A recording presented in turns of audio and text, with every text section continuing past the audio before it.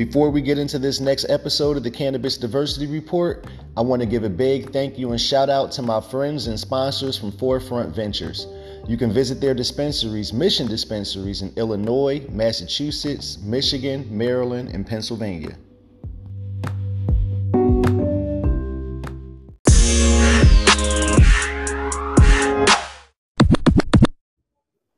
Yo, what's going on, everybody out there? We're back with another week of the Cannabis Diversity Report. And this week I have Dasheeda and Ice Dawson in the building. She Blaze. What's going on, y'all? Woo, hey, what's up? What up? So yeah, y'all, I gotta tell y'all it's a pleasure to have them in the building.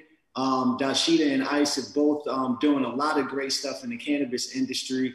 And I'd love to have them tell me about it. First, a little bit, y'all tell me a little bit about She Blaze and your journey, how you both got started in the cannabis industry.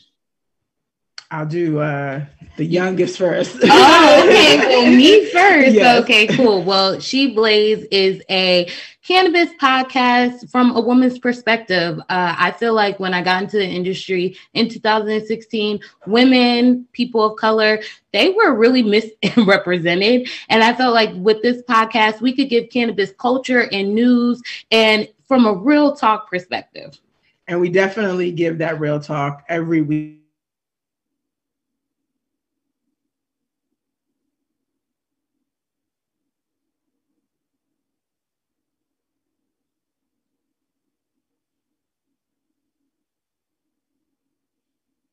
It's a unique perspective, and I appreciate Ice being the creator. It looks like our internet all of a sudden has been good, and now we're challenging. But yeah, she did see a hole, and at the same time, I was seeing a hole in just strategy, business strategy, management, brand development, and consumer education.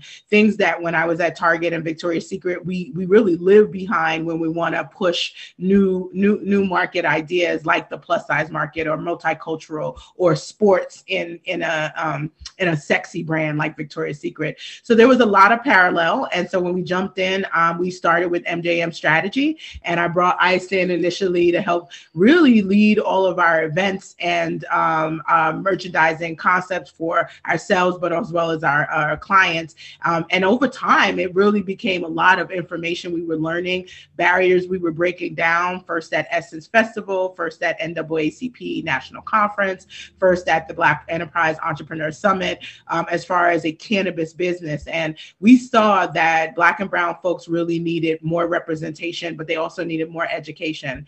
And so eventually in 2018, I wrote my first edition of How to Succeed in the Cannabis Industry, now in the third edition, which you can get on Amazon, Target.com, BarnesandNoble.com, or the ebook exclusively on theweedhead.com. But all of this together has given us a platform to be able to take everything we've learned over the nearly 5 years in the industry and give it back to the community in a way that's affordable and digestible. Absolutely. And I think it's super dope that y'all actually do it as a family business. One of the things I was saying before we came on, y'all are like the Wayne's family of cannabis. I know your older sister's also, your older sister, Imani, she's also do stuff in the cannabis industry too. But what made y'all decide? What made y'all decide to, do it together? How'd you come about as a family business part?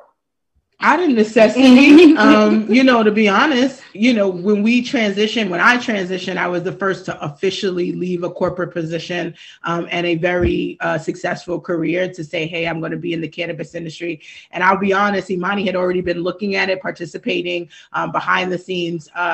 And I think it was just a lot of fear that everything I'd worked with or worked for, Ivy League graduate, would somehow get lost in this industry. And out the gate, I also didn't trust anyone. A lot of people are grifters in the industry, in at least the early years. They're transitioning, have a whole new story about who they are. And so being able to bring in my sisters meant that I had a squad automatically, but also we're pretty gifted in different areas. And out the gate, I knew I I could leverage ICE out the gate. She knew more about cannabis than I did from a consumer perspective. And there was no way that I was going to be able to lead consumer marketing strategy for clients without her input. But Imani is a communications and media strategist. And a lot of the story that we're being told in media is incorrect. And it is part of what perpetuates the negative stereotypes, especially for Black and brown folks. And so being able to be a Voltron force of all of our skill set out the gate made me have a competitive advantage, period. Right. And then, like you said, not to mention having that retail experience and also Ivy League education. What was it like making that transition from, like the corporate business world? What do you see as the biggest opportunity or advantage that you had coming from there? Well, I mean, I know and understand contracts, right? Like that's a big advantage. People don't like to sign an NDA in the cannabis industry. Or they don't know what an NDA is. That's that too, We've had a lot of interactions that have been very, very interesting from the earliest clients up until like some of the largest MSOs is to see really poor mismanagement of the P&L, millions and millions of dollar loss. And I think the only thing that I guess I would take away is that what gives me an advantage is that I understand operational excellence and P&L management. And that means that whatever I do, whether small or large, there's going to be some financial benefit for the entity. Whereas I don't think a lot of people get that that's still very important. Even the MSOs, they think it's weed, so it's just going to sell itself. And no, it's a consumer product like any other consumer product and needs some pretty strong understanding of the dynamics in order for you to be successful. Right. Well, let's talk about that a little bit more, because on your Instagram the other day, I saw you dropping some gems the other day about market dynamics and why that's so important for people to understand in the cannabis industry. Could you, share a little bit more about that? Because people don't understand that. People just think, oh, it's just weed and it's going to sell itself, but it's really important. Well, I know ICE has a strong opinion on this because I think, being younger than us, how it's marketed to her age group has been, really hypersexualized and I think really not focused on cannabis as medicine. And then to have me as an older sister who I have autoimmune issues, I struggle with the fact that we don't consider the medicinal part within the market dynamics. Once it starts talking about adult use, we really stop thinking about, well, people are still using it medicinally. And I think we haven't looked at models like, I call it the Advil model. You can get a prescription for ibuprofen behind the counter, or you can, as an adult, buy it over the counter in a branded way. And that's really what cannabis is. It doesn't move away from being medicinal. But then there are some street legacy market dynamics that people who are legislators and lawmakers do not get. They don't know what an ounce is. They don't understand how like the common purchase number or amount is an eighth and what that street value tends to be and how the legal market compares to it once you've added in all the taxes. I also think, and I want you to talk about it, they don't understand what good flower is, right? Well, I think, I love your Advil model, but for me, coming from a little bit more of a holistic perspective, like this is still a plant. It grows naturally across the world, right? Like the people go in different countries to find specific strains. So it's a herb, yes, we could take the Advil model, but we could also just break it down a little bit more simple. Like this could be in your backyard. So when you don't have the ability to even home grow or have a community grow, it's really it's a miss. And for me as a younger person that doesn't always want to rely on the capitalist medical market, I want to be able to grow my own medicine. And I do think that people get better flower when they grow it themselves, when they know how it grows, when they care about it, when you know the seed you're putting into the ground, what it's called, what are some of the properties and terpenes. So that's really, I don't really love most of the markets in America because you can't even grow it. Mm-hmm. That's true. Right. And so ICE, one of the things that I want to ask you about too, is I know with She Blaze, a lot of what you have been focused on is reaching women and educating women about cannabis, especially women of color. I know in our community, there has always been a lot of stigma around cannabis. So what do you think is like an important message that you have for, women as the cannabis industry grows in terms of taking advantage of opportunities? Well, absolutely. My mom always called it medicine. Growing up, I never really saw it as like weed or cannabis until I became like a teenager. And I'm like, oh, this is what y'all going to jail for? Oops. So like for me, I feel like as women, and I talk to women of color, it's really talking about the health benefits.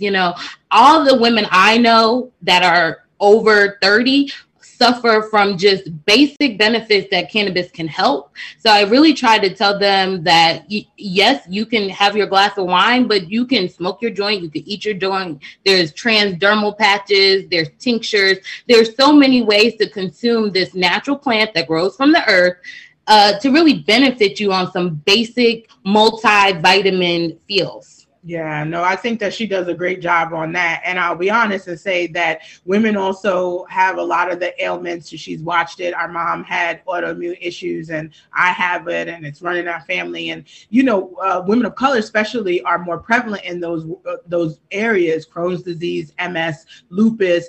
And to have a conversation, especially with people who are just approaching 30 and you're starting to see signs of those things, right? You have to be able to re-educate them on the fact that cannabis can be a benefit, and not just cannabis from a marijuana perspective, but hemp-based CBD, hemp-based cannabinoids also. But also, not for nothing, we talked about this. Some things that were part of the culture, as soon as we moved out to the West Coast, I was like, you want me to dabble on what? That looks like, that's gross. Mm-hmm. And so there's a part of me, like a crack pipe. Yes, there's a part of me that's also about aesthetics. So yes, while we love to talk about health and wellness, and I think ICE does a great job in like fusing it all with spirituality and as well as with, like wellness in general, which is a big trend among young millennials. Like they're taking better care of themselves than Generation X, right? And definitely as compared to the boomers. And so I so appreciate that, but I also can appreciate aesthetics. And, shout out to my sorors, the AKAs can't tell us nothing anymore, right? But no, my sorors are not going to dab in a dungeon, right? We're not dabbing on something that looks like a crack pipe. I'm not even sure that we want to have an experience that feels like you have a whole bunch of flour on the table. It feels a little seedy. It feels a little dark. So we did a lot, and ICE was really instrumental in creating the Bud and Bougie event concept for us, because we really knew that the experience itself was also just subpar. It was definitely more geared towards white male, 18 to 25, stoner girl, stoner guy type of environment. And, I started thinking about, well, I'm 40 plus, and yet Method Man is still zaddy and he's still fine, but we're not, that's not where we're getting our cannabis education from, nor are we thinking that's the experience we want to have with children and, being a mom. And, so I think we started to look at how do we curate more experiences that are really designed for multiple ages, but women specifically. Right. Yeah. And like you said, like with women, that don't go with the ivy and pearls, huh? You're not, that's stoner culture. Right. Nothing really goes with I feel like women are in such a niche hole in cannabis. There's so many Black women especially coming into the industry right now trying to change that representation, but it is definitely hard when they're like, hey, try this product and it's a half naked chick on it. I don't know how many people really want to try that product, So I do think there is a struggle right now within the industry as we talk about marketing and branding. They're like, don't market to children, but it's like, does it have to be Pornhub? Right. Right. Well, yeah. You talked about the importance of like cannabinoids and terpenes too, right? And I know we have listeners of all different levels. Could y'all break down like what cannabinoids are and what terpenes are and why they're important? Oh, that's a molecular biologist over here. You know what I'm saying? The terpenes is for the smells for me. I like mine to smell like fruit. So that's the terpene I know. Right. No. She's funny because she actually does know this quite well. But yes, I'm a molecular biologist, so I love this part. And the molecules within cannabis as a genus are the same, whether it's hemp or marijuana. You should know that the designation of hemp is a man-made designation. This idea that the plant has to have less than 0.3% THC, and then the World Health Organization is less than 0.2% THC, is something that you have to manipulate in its cultivation process to achieve it, because it's not naturally that way. The hemp has all of the cannabinoid profile, all of the terpenes. The cannabinoids are the ones that we know and we talk about. We talk about the major ones, THC and CBD. We call those phytocannabinoids because they were made from plants. But believe it or not, we all have an endocannabinoid system, which means it's inside and it's something endogenous. We make it ourselves. And we have endocannabinoids. So we have one called anandamide that molecularly, when you look at it, it looks so similar to THC that even an expert could confuse them. So they're what we call analogous, meaning they basically are like twins. And what anandamide can do in the body is what THC does in the body.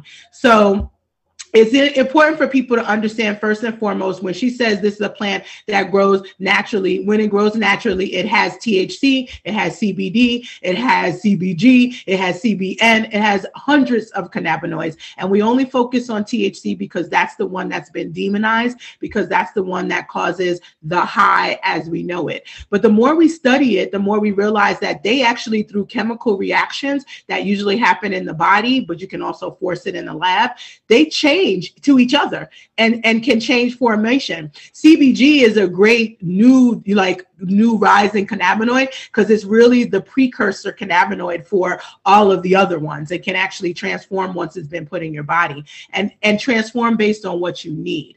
What I love about cannabinoids, especially CBD now, is because it's breaking down the barrier on talking about it. It is such an anti-inflammatory. It helps with pain. It helps with anxiety. The list goes on. We can think about so many different usages that can be leveraged. And I think right now CBD at least is the one that feels less stigmatized, and therefore we can open conversations to 55 and older, and it eventually opens the conversation to the rest of the cannabinoid spectrum. But believe it or not, it doesn't end with the cannabinoids. When you have things that you've isolated only CBD or isolated only THC, there's some level of efficacy, but it definitely doesn't work as well as the full plant spectrum, meaning you're getting the cannabinoids in the natural percentages and the terpenes. Terpenes are what we call like the rest of the entourage. My best example is a New York City club. It's always mad people out in front of the door. And, you know, every receptor has a bouncer and is going to determine who gets to go in. And the way cannabis works is that it's everybody, including the terpenes, that come trying to get into the door and trying to impact whether or not THC or CBD or other cannabinoids are let into the club, if you will. But the terpenes modulate the high. You can have something with 37% THC. It feels like, oh, that's going to be fine. But if it does not have a good terpene profile, guess what? You are going to be very disappointed in the experience. And so I think when the impact is not the same. When I'm shopping now, I look more at the terpene profile and less about the THC percentage level, because at the end of the day, whether it has limonene, which is a really important anti-inflammatory as well as mood enhancer, I already know that it could make me high as F, but it's not going to fix what's going on with the pain in my hands or the pain in my lower back or in my joints without that terpene. Terpenes by themselves are also found in non-cannabis plants all over. You can get limonene from lemons. A lot of the citrus terpenes you can get from just our fruits, right? And lavender, for example, linalool, which is a common indica terpene because it's so relaxing and tends to put you to sleep, right? That's the most common terpene found in lavender. So I think what we're missing is connecting the dots on a lot of the plant medicine and the plant wellness. We already know that's actually really trending right now, pairing it with what we know about cannabis because we're too focused on the THC. I can give a masterclass on it, real talk. I think if you want to use it as medicine, or not. If you want to even figure out whether you're trying to come down from a day, like you're swapping out a glass of wine for it, you want to make sure you have the right cultivar. I'm also switching people over. Folks can still say strain as long as you're not saying strand, but strain, but know that that actually is, again, more of a street science. The scientific word for real is cultivar. And if you want to go in even deeper, sour diesel cultivar on the West Coast is not the same as New York sour diesel because of the chemovar, right? The chemical variety. You may have more of a terpene profile differently in the West Coast. I know this for a fact on California sour diesel than you do for New York sour diesel. And so those are the type of things that are nuances that are coming up into play. And anybody that says they want to be in the cannabis industry, whether you're coming from the legacy market or you're the legal market, if you can't kick those ballistics, then you're not going to make as much money or be as impactful as you would like to be in the industry. Absolutely. And since you are breaking that down a little bit, you know, a lot of people are checking for like indica, sativa versus hybrid. Is that a myth? Is that a real thing? Right? You know, could you talk about that a little bit? That's a myth. It's a myth. It's not a science. Let's just say that. I mean, I think one of the things I want to do is at least give some credence to the fact that the thought process that we need to separate and group makes sense. Because if I broke down the terpene profiles, what I just talked about with cultivars and chemovars, we could literally teach a whole course on, and it's hard to get the population to convert that way. So as a consumer marketer, I totally understand, like, it's like black folk hair typing. Like literally I got 4A, 4B, a little bit of 4C, like, you know what I mean? Like it could get real complicated very quickly.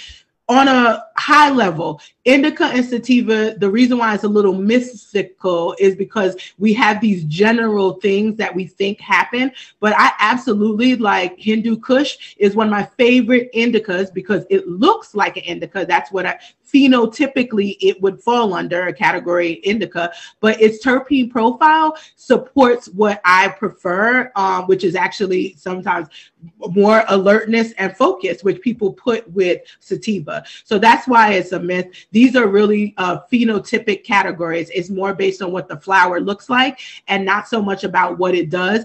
But fortunately, there are enough of the extremes of both, whether it's an OG Kush on the extreme of an indica or a Durban poison on the extreme of a sativa, that drives a lot of the conversation about what they do. But believe it or not, most all of these are all hybrids in the way they're grown.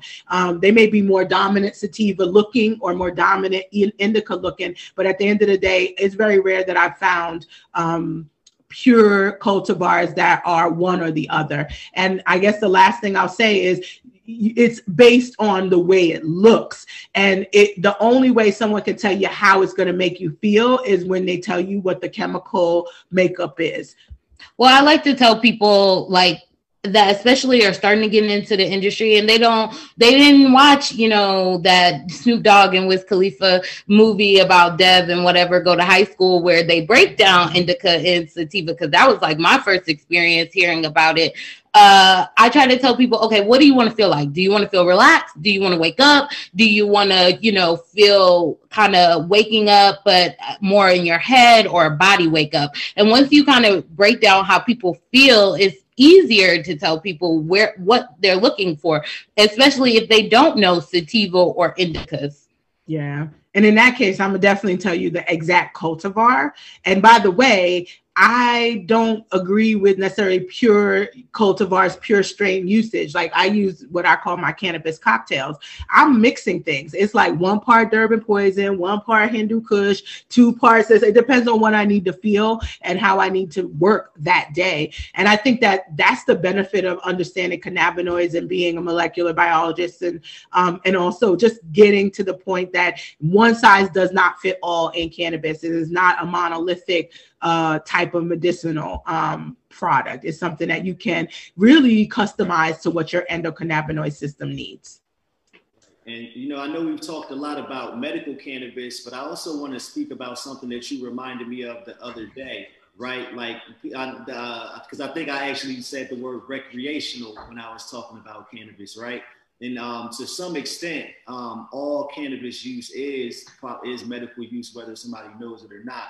But could you talk about the importance of the difference between like that term, like recreational versus adult use, as we have all these different markets coming online? I always wonder, where does the term recreational come from? Like, who thought that was a good idea? When I think about recreation, I think about like children's center. So I just, right. So I'm just like, who thought that was the idea? Because it's not. Sam, I think smart approaches to marijuana. It sounds like somebody who don't smoke, sound like somebody who don't consume, or don't live in the hood. That's true, right? Like, I mean, it clearly is a misinformed initial titling of things. It's almost like as misinformed as still having an H in your marijuana, in your legislation, not understanding the history of marijuana as a term and not using cannabis as the entirety.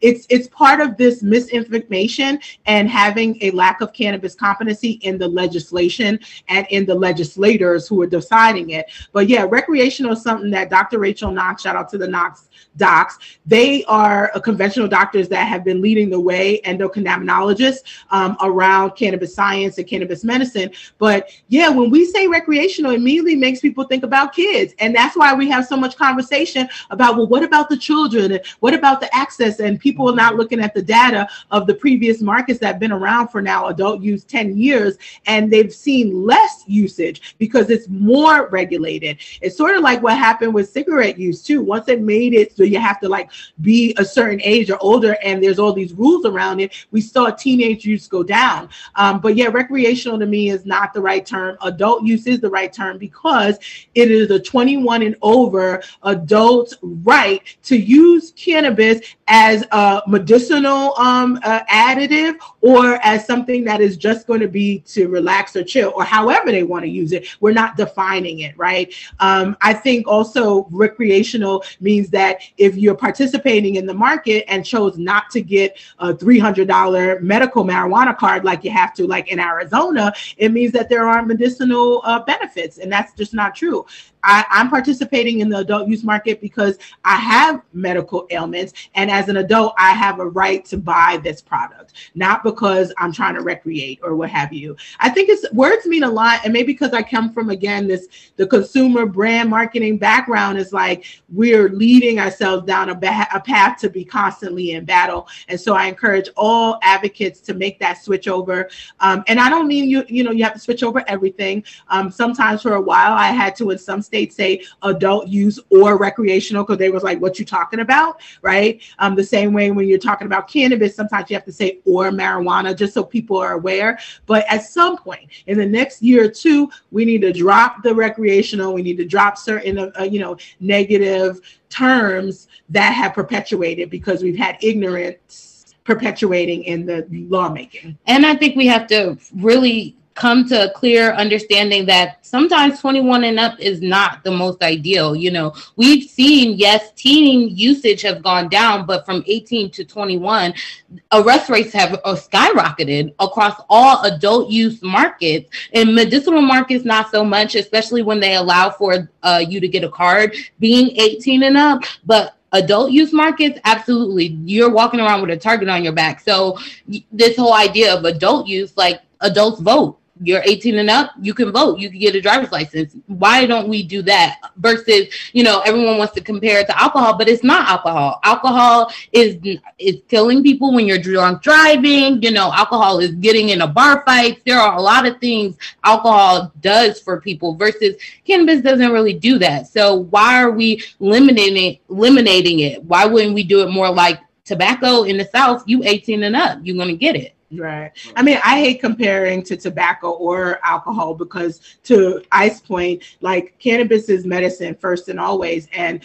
unless you're using rubbing alcohol on a teething baby, or it just, to me, is just like, where is alcohol medicine? Where is tobacco medicine? It's like, it's not. And so I think what it is about simplification of creating industries. But what we found is when we try to regulate like alcohol, the industry has not thrived. And I think the success comes from recognizing that your medical market is your baseline for your adult use market. The more you convert people to your medical market, the better your adult use market will be, because you already have people accustomed to shopping the market, who are aware of the benefits of cannabis. And so then it's easy for them to want to buy it over the counter or adult use. That's why I go back to the Advil model, because we don't have a good one. Even though it's a plant and it's not manufactured, people are not afraid to use ibuprofen, whether it's branded by Target or by J&J, because they are comfortable with it from the prescription side too.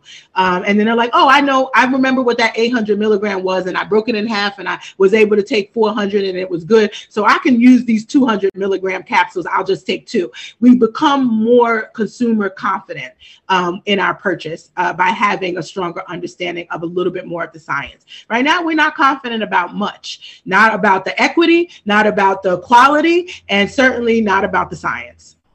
Right. And you know, since we were talking a little bit about terms that we should do away with, I think it's important to note that things are shifting now, that cannabis culture is coming from like where it started, you know, to say it plainly, like people of color being arrested and by the war on drugs, and it was the war on drugs. Now we're talking about a cannabis industry. So another thing that's important for people to say, or I think the term you used earlier, legacy market, right? And that's one that a lot of us use, but people necessarily, I think in the greater world, don't necessarily know the difference between saying that and why they shouldn't say black market or things like that also. Right. Well, in Vegas, right before we left, it was like this whole black market killer, like campaign and stuff. Boycott them. I don't know what they thought they was doing, but that was like the worst idea ever. I do not like using the black market. I don't even like using the underground market, because it's like, are you stealing our underground railroad to get away from freedom? Like to go to freedom? You know what I'm saying? Right. So I really struggle with these terms that people are coming up with. I hated the black market idea. I think that it has a terrible negative connotation. But I do think that we have to come to some kind of clear understanding, because every region has its own slang. Every region has its own like way they talk, their swag. So how do you have a universal thought, but then allow it to be like regionally cool too? So there's a little bit more science behind the language. Yeah, no, I totally agree with you. I started transitioning. People started saying gray. There are some people who are like pro black folk, and they're like, yeah, let's keep it black market because it's a diverse market and we want to keep the black market black, which I feel that too, but I think we've had too much negative thought around it. And every time a white male regulator or lawmaker says the black market, the illicit black market, it drives me crazy. I like legacy because it means it already existed before. It is the established market that we are trying to make money off of in a legitimate way. And by we, not just the operators, but the states and the municipalities. Government wants to now find a way to tax this, and they should, right, to some degree, but they haven't acknowledged that the legacy market is a true market with its own supply and demand, and price point and dynamics all apply. And the more that you try to act like it's just a bunch of thugs and criminals, the less successful that one transition of the consumers over are, but also less transition of the revenue. I think it's a mistake to continue to use terms that do not resonate with the population that you want to shop your legal market. I've been calling other ways that I say when people don't understand legacy, although I teach them that, is unregulated, because that's a fact. It's an unregulated market. The same way that you can go get your hair done by a licensed barber, which has some regulations around how that license can be used, displayed, et cetera, or you can get your hair done or done in your man's garage. That's an unregulated haircut, right? I think we have to look at real scenarios and real analogies as we are looking at the cannabis space. That's why I don't believe we need to over-regulate, because guess what? The unregulated market, the legacy market, has been thriving and growing year over year, despite 40 years of some of the most ridiculous drug laws that we've had on the books. Now those are waning. They're coming off the books, or we're holding them, more their feet to the fire, because technically New York's been decriminalized since the 1970s, but you couldn't tell all those people that got arrested that. The point is that now, even more so, the legacy market should be thriving, and it is. And instead of people allowing folks to hyper criminalize it and make it more of a threat, what we need to do is say, no, let's just admit that we didn't criminalize something we criminalized something incorrectly. It was wrong. And so these people are not doing anything wrong. They are legitimately just giving haircuts and doing hairdos in their garage or kitchen. It's unregulated. And we want to convince them, come get your license. Come be a part of a regulated market. Right now, I feel like all of the legal markets, even my own, that I oversee in Oregon, need work to convince someone. If I was somebody already making bank doing hair in my kitchen, no, you would have to convince me quite a bit to come into a market that's going to make me do all this hoop jumping just to get a license to do the same thing that I'm doing in my kitchen. Happily so. Right. And while we're talking about regulations, I want to make sure, because everybody may not know, I want to make sure we're perfectly clear. We're talking to Commissioner Dasheeda Dawson of Portland, Oregon.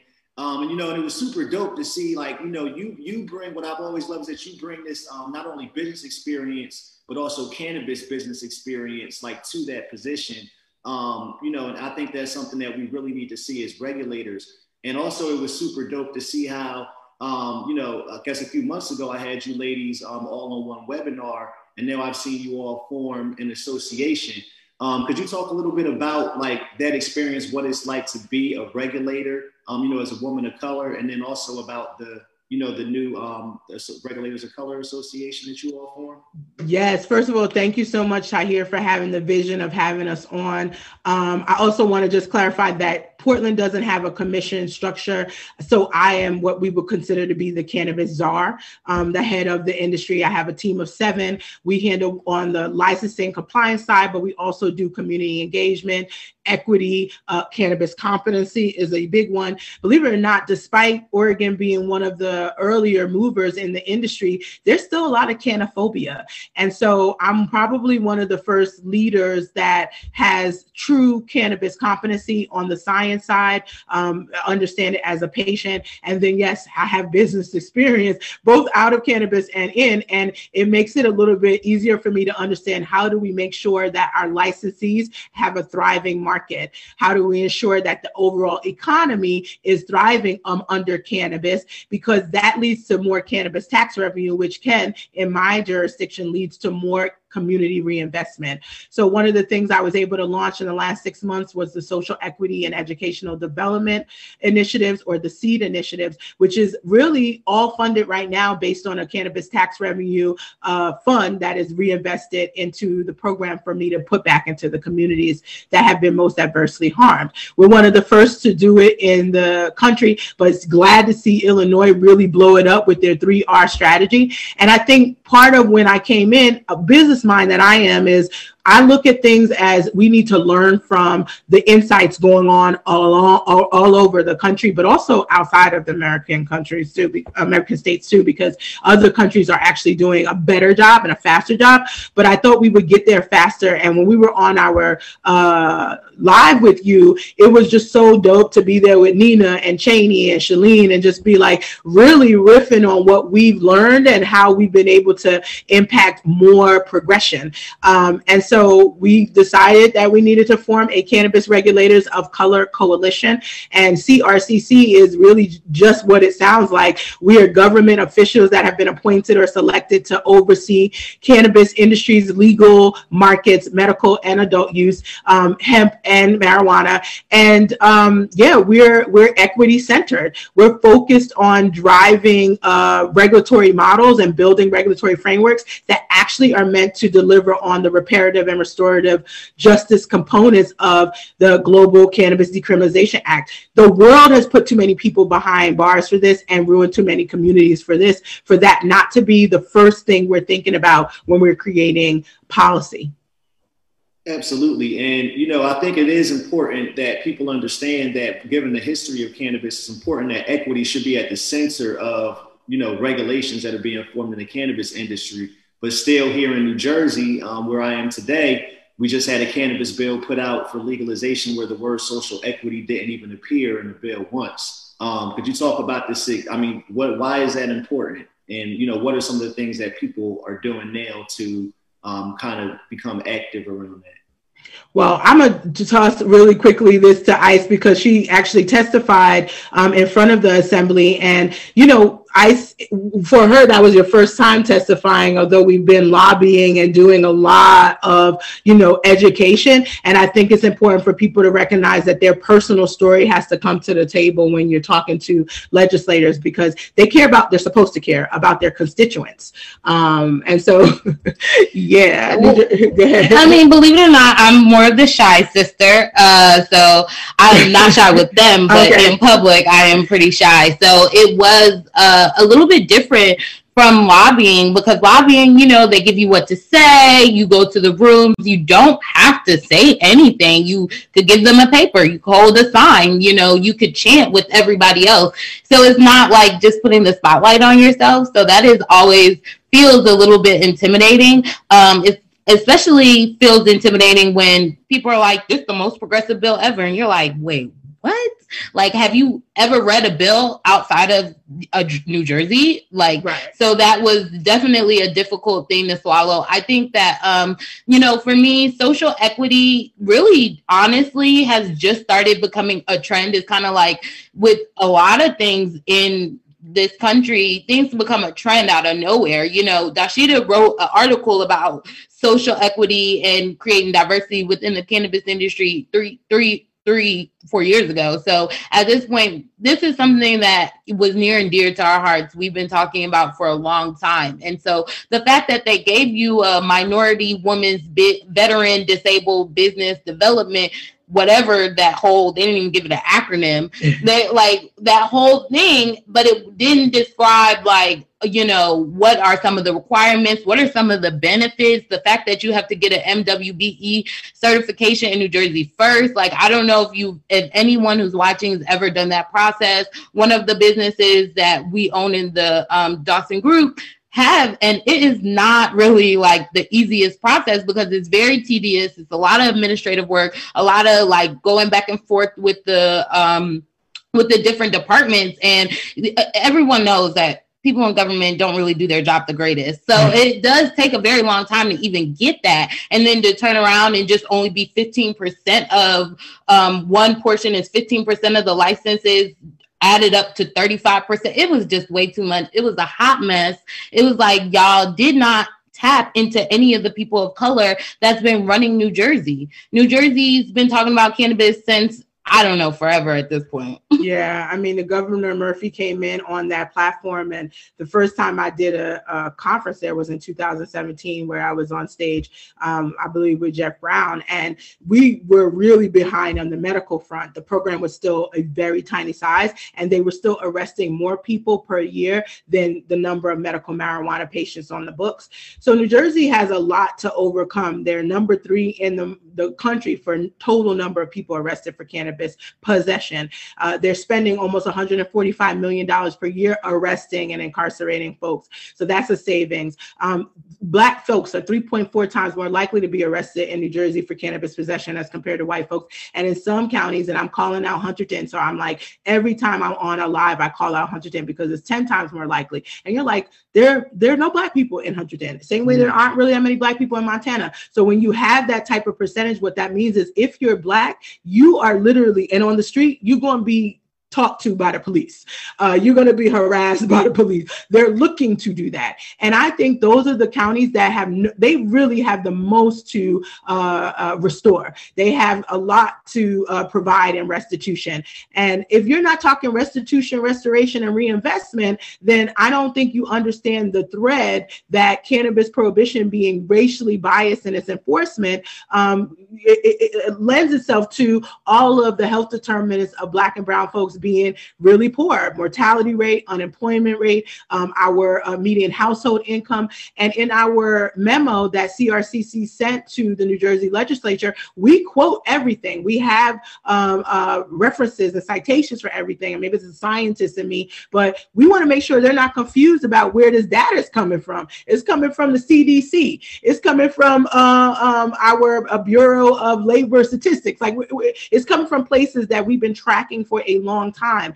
And it is directly correlated to the way cannabis prohibition was managed in this country. And New Jersey was a big culprit. The other thing I will say is with it missing equity, right? Even in the name, is like a little bit of tone deaf on the legislature for not even including it, given the year that we've had. Racial equity, talk about trend, right? After George Floyd, racial equity has become that thing where everybody put their black squares up, but they clearly did not decide to go back and do in their job some of the equitable things. I feel like they would have, instead of saying socio and economic disadvantage, it would be more definition about what does a cannabis equity applicant look like? What does the cannabis equity fund look like? How does this happen? More recently, just so folks who are engaged in what's happening with New Jersey, yesterday, we found out that they were adding or potentially proposing to add an excise tax. And that was now is being dubbed the social equity excise tax. And I'm like, what? Why we got to get the target?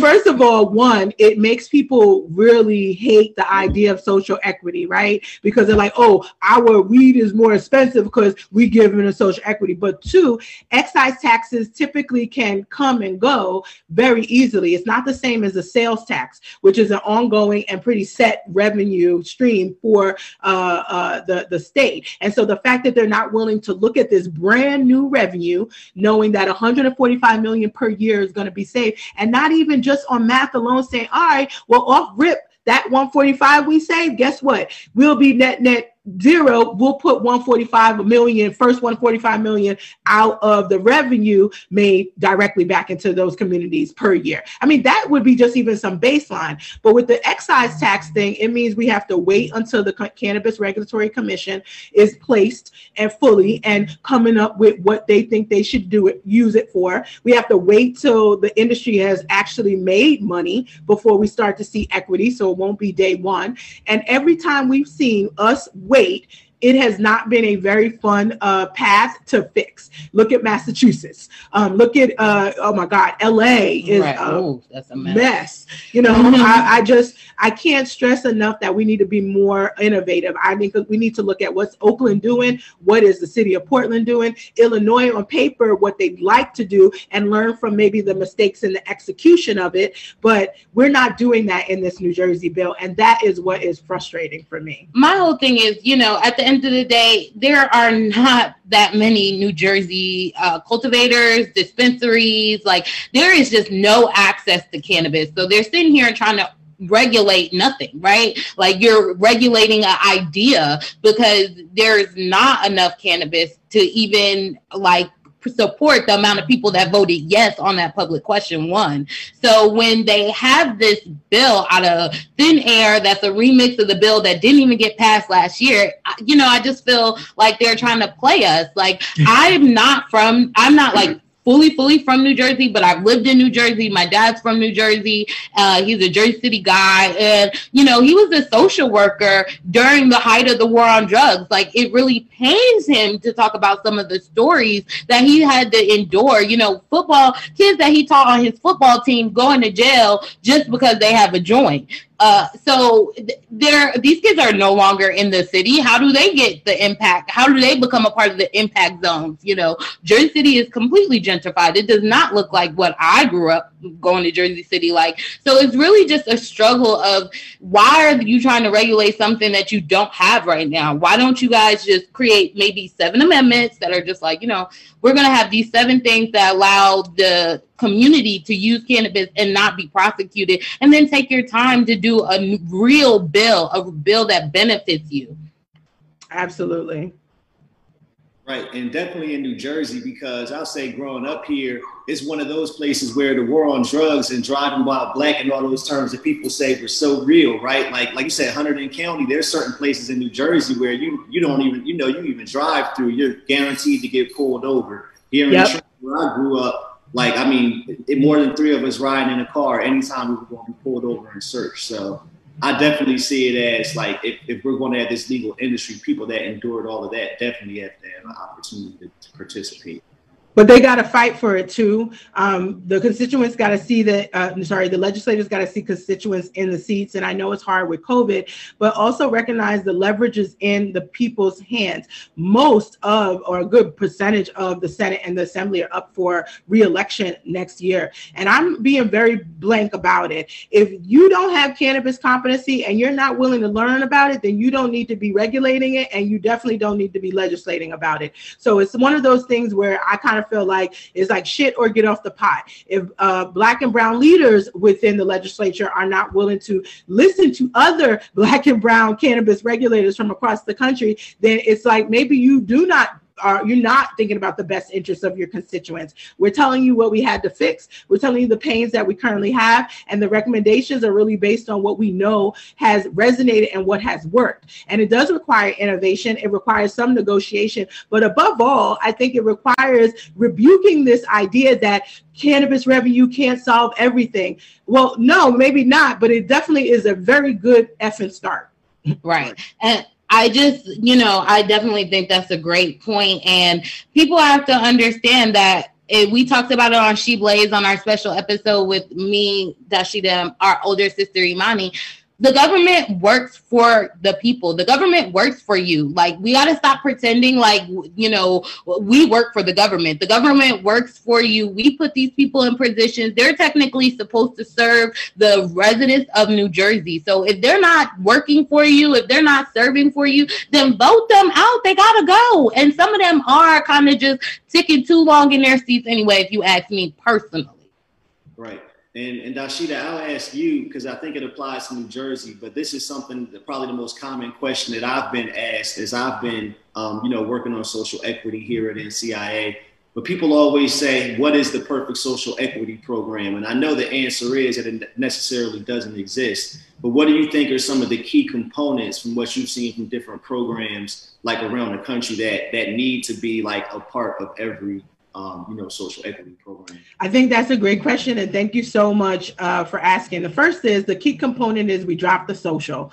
Equity is something that we've definitely started, social equity is something we started to bastardize in the industry. It's the new affirmative action, and we do have a lot of people who really hate it just because of the way it's kind of being dubbed, almost like a welfare program. It's another democratic reform type of program. We are looking for equity in policy making. And if you Google social equity, you'll see that actually that's a term in public policy that's meant to be how equitable is your policy in terms of making it accessible to everyone. A perfect example about equity is that if you go get your license, for example, there's an area for hearing impaired, there's an area for seeing impaired. We think about what other people with maybe some impairments or disabilities may need, and we try to make sure that they have access. We don't think about that for whatever reason for the inequities related to race. And I think we have to think about that a little bit more. So I've been dropping social. We've been using the term cannabis equity because it means basically what equity can be driven from a cannabis economy. And God, there's a lot. Starting with a fund, cannabis tax revenue is a new revenue for every single state. And it will be a new revenue, a new larger revenue for the federal government because they still get about $1.4 billion per year in cannabis tax revenue from those states. But it's a new revenue. And so out of the new revenue, there needs to be an allocation of a fund that specifically is meant to cultivate cannabis equity programming. Now, cannabis equity programming is also not just about whether you want to be in the cannabis industry. While I do think that is very important key performance indicator of an equity program, we should definitely be looking to diversify the industry. There are a lot of people, especially in the baby boomer, they did their time. They overcame the hardships of being arrested and having time incarcerated, and they actually don't want anything to do with the cannabis industry, but they would like to open a business, right? They would like to have resources. I believe that the fund has to look at equity in total and community investment in total. And some of that community reinvestment is about education, economic development and empowerment, entrepreneurship, expungement, and criminal justice. And some of it is about entry points into the cannabis space. And so looking at it as a portfolio of money that gets to be spent in the different areas and invested in the different areas to help drive not one particular part. So many people are like, I don't know if I support cannabis equity because I don't know if I want to be in the cannabis industry.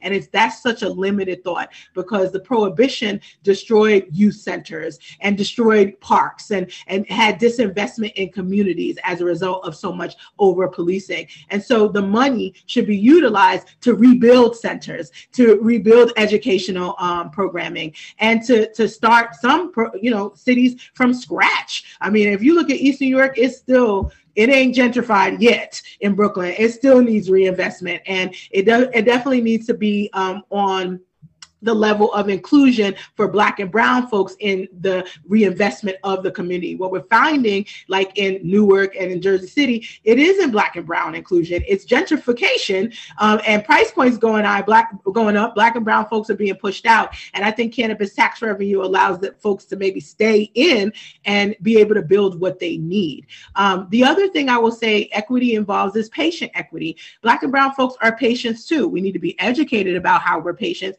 but urban trauma PTSD is real. Trust me, I know, you know, growing up in Trenton, it is what it is. But that is one ailment that we probably know can be resolved with cannabis. But a lot of people don't want to participate in the program. It might be cost prohibitive. It might be something that you're worried about your job. So we should be having practices and education around health components of equity and also protection of patients. HIPAA is supposed to protect, but I think there's a lot of confusion about that. And the state can put in place other policies that also protect patients. And you ask, well, why does that even help with Black and brown folks? Guess who gets randomly drug tested more than any other group in an employment environment is Black and brown folks. And so, I think there are different levels, and we've identified them within the CRCC memo, but it does start with funding. None of this works. If you make a cannabis equity applicant designation, great. But if you are bringing people into a place that they cannot survive because they can't,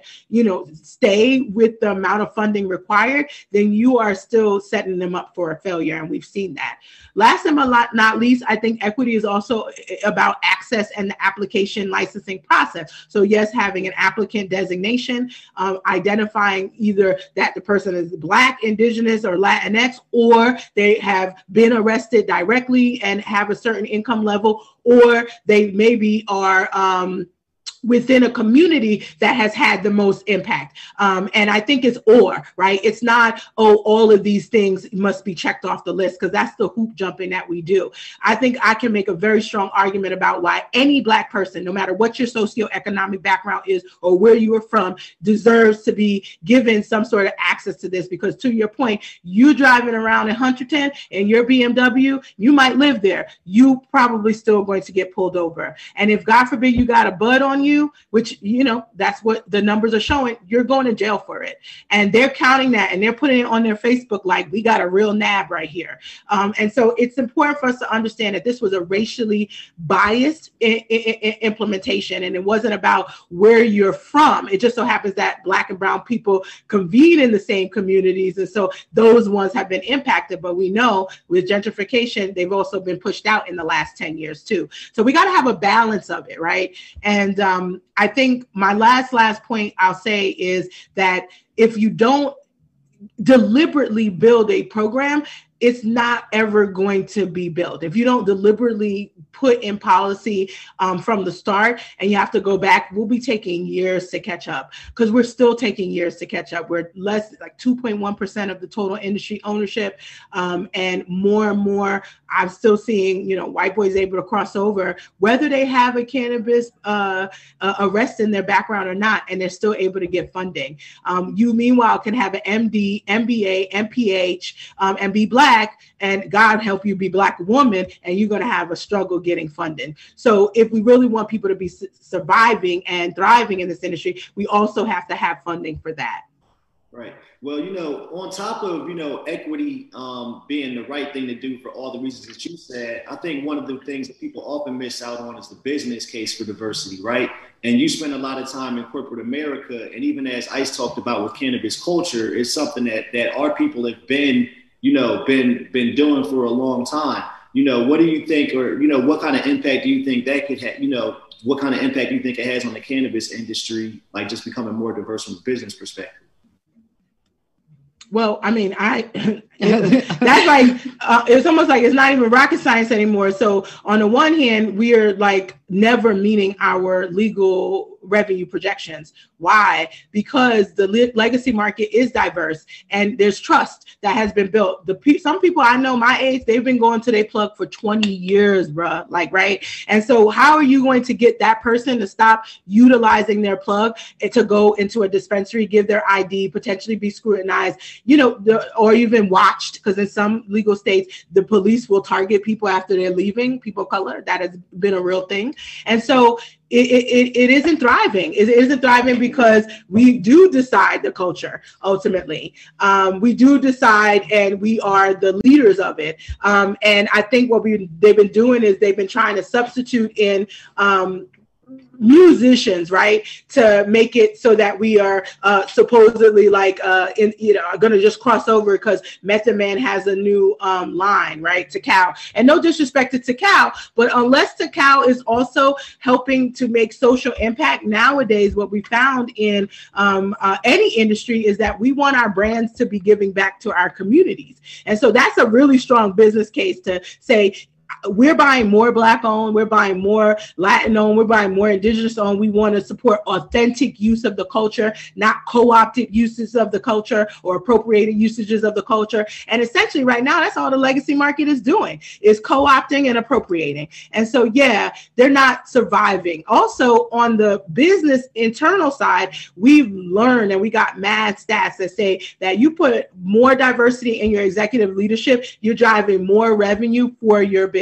And that's because you have a diversity of ideas and innovation. And I'm going to just give a real big plug to Black women because we are known to come and be brought into a business. I was known as Olivia Pope of Target. That means there's no business problem that I could not solve. And I think part of it is just how we've been kind of bred. And like Stacey Abrams said, we've gotten accustomed to overperforming and coming in and making $1 out of 15 cents. That's real even in the corporate world. It's more like making $1 million out of 15K, or making 10 million out of 150K. That's sort of what we've been able to do. And so I see it on the inside and on the outside, and it's being overlooked.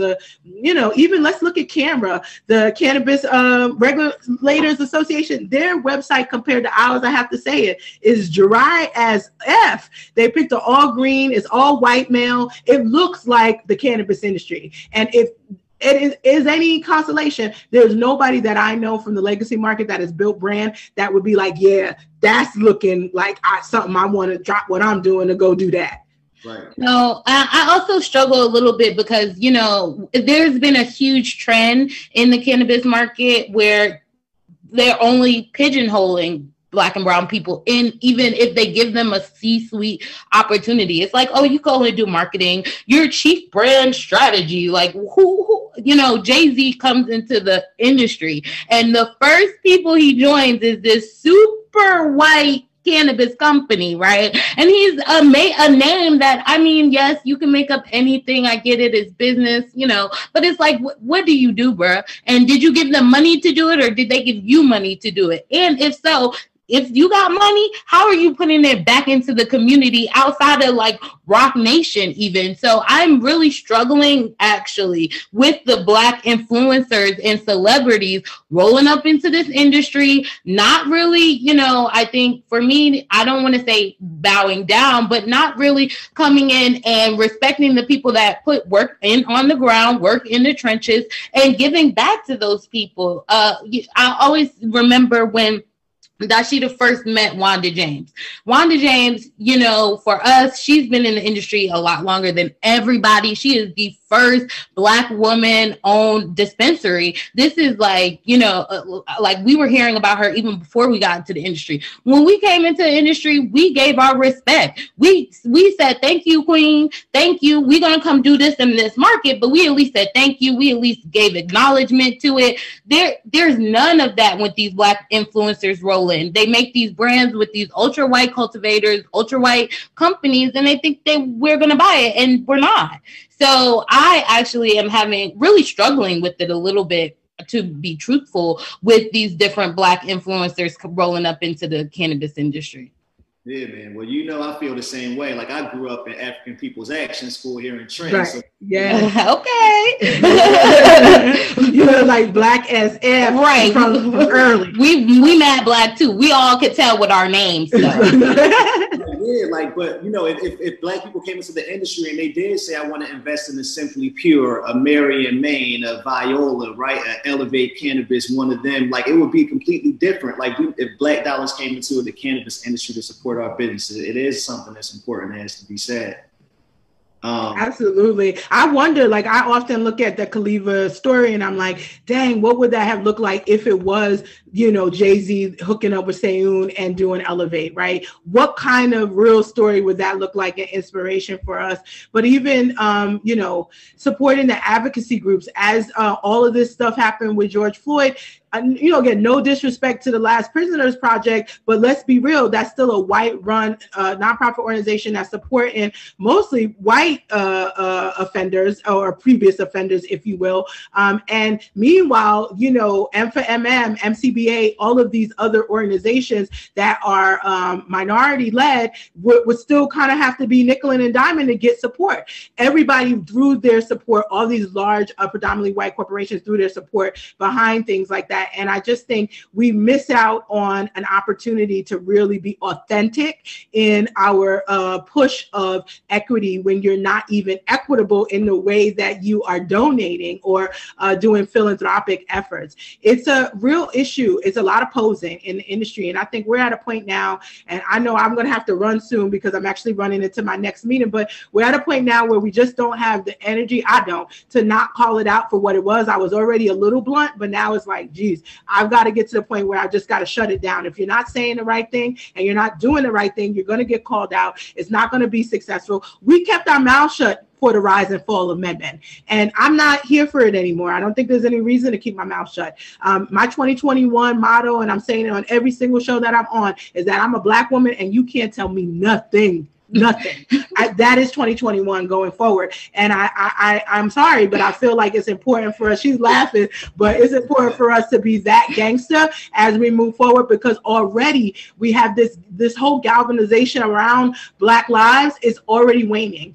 And I don't get to wane. I'm Black every day, all day. We don't get to wane. And the challenges never go away. We need allies to stay on the train, and we need them to make sure that they're also holding each other accountable. And we also need to make sure they're not embarrassing us. I can't call you an ally when you come in and you testify and you tell legislators this bill is good, even though it doesn't have equity mentioned one time. So that's the type of call out we are at this point. I don't know if it's even calling in. I think it's very clear. The legacy market, as colorful as it is, we have a lot of buying power. We need to stand behind it. And either they have to go all the way back to arresting people and droves again, or they need to move forward with the right thing, and that is equity-centered legislation.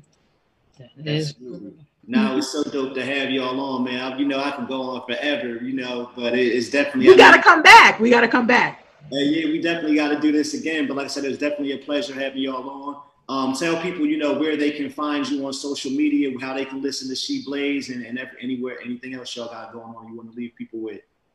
Oh, awesome. Well, She Blaze is on every Saturday at noon Eastern Standard Time on Facebook Live. And we really, if you think we call people out right now, like we just had an episode talking about how much money Scott Miracle-Gro gave to the nonprofits and the campaign for Question 1 in New Jersey. None of them were people of color ran or supported nonprofits. So, that's speaks a lot. It was $800,000. It's a lot of money, especially if you come from a people of color nonprofit. So we give a lot of tea. We give a lot of dirt, cannabis news and culture. And we are on Spotify, Apple Podcasts, SoundCloud, YouTube, WeTube. You can watch us anywhere to hear all the dirt and tea, because we really don't hold our tongue on She Blaze. No, we definitely do. And she always brings the receipts, and I'm always happy to be her sidekick. So you can see me there as a co-host, but also you can find me on @Dasheeda Dawson on Instagram and on Twitter, or Dasheeda Dawson, the Weed Head, on Facebook here. And of course, the Weed Head and Company is theweedhead.com, where you can find some of our favorite items, education. And my book is How to Succeed in the Cannabis Industry, 3rd edition. It's available on Amazon, Target.com, Barnes & Nobles, and the ebook is on theweedhead.com/shop. Yep, and to close it out, I just got to say one more time, celebrate. We got your soror, my fellow Howard alum in the White House, man. You know, HU, AKAs, we taking over everything. Yep, that's why you can't tell us nothing. Nothing at all. Hey, well, it's good catching up with y'all, and I'll see y'all soon. All right, bye. Thank you.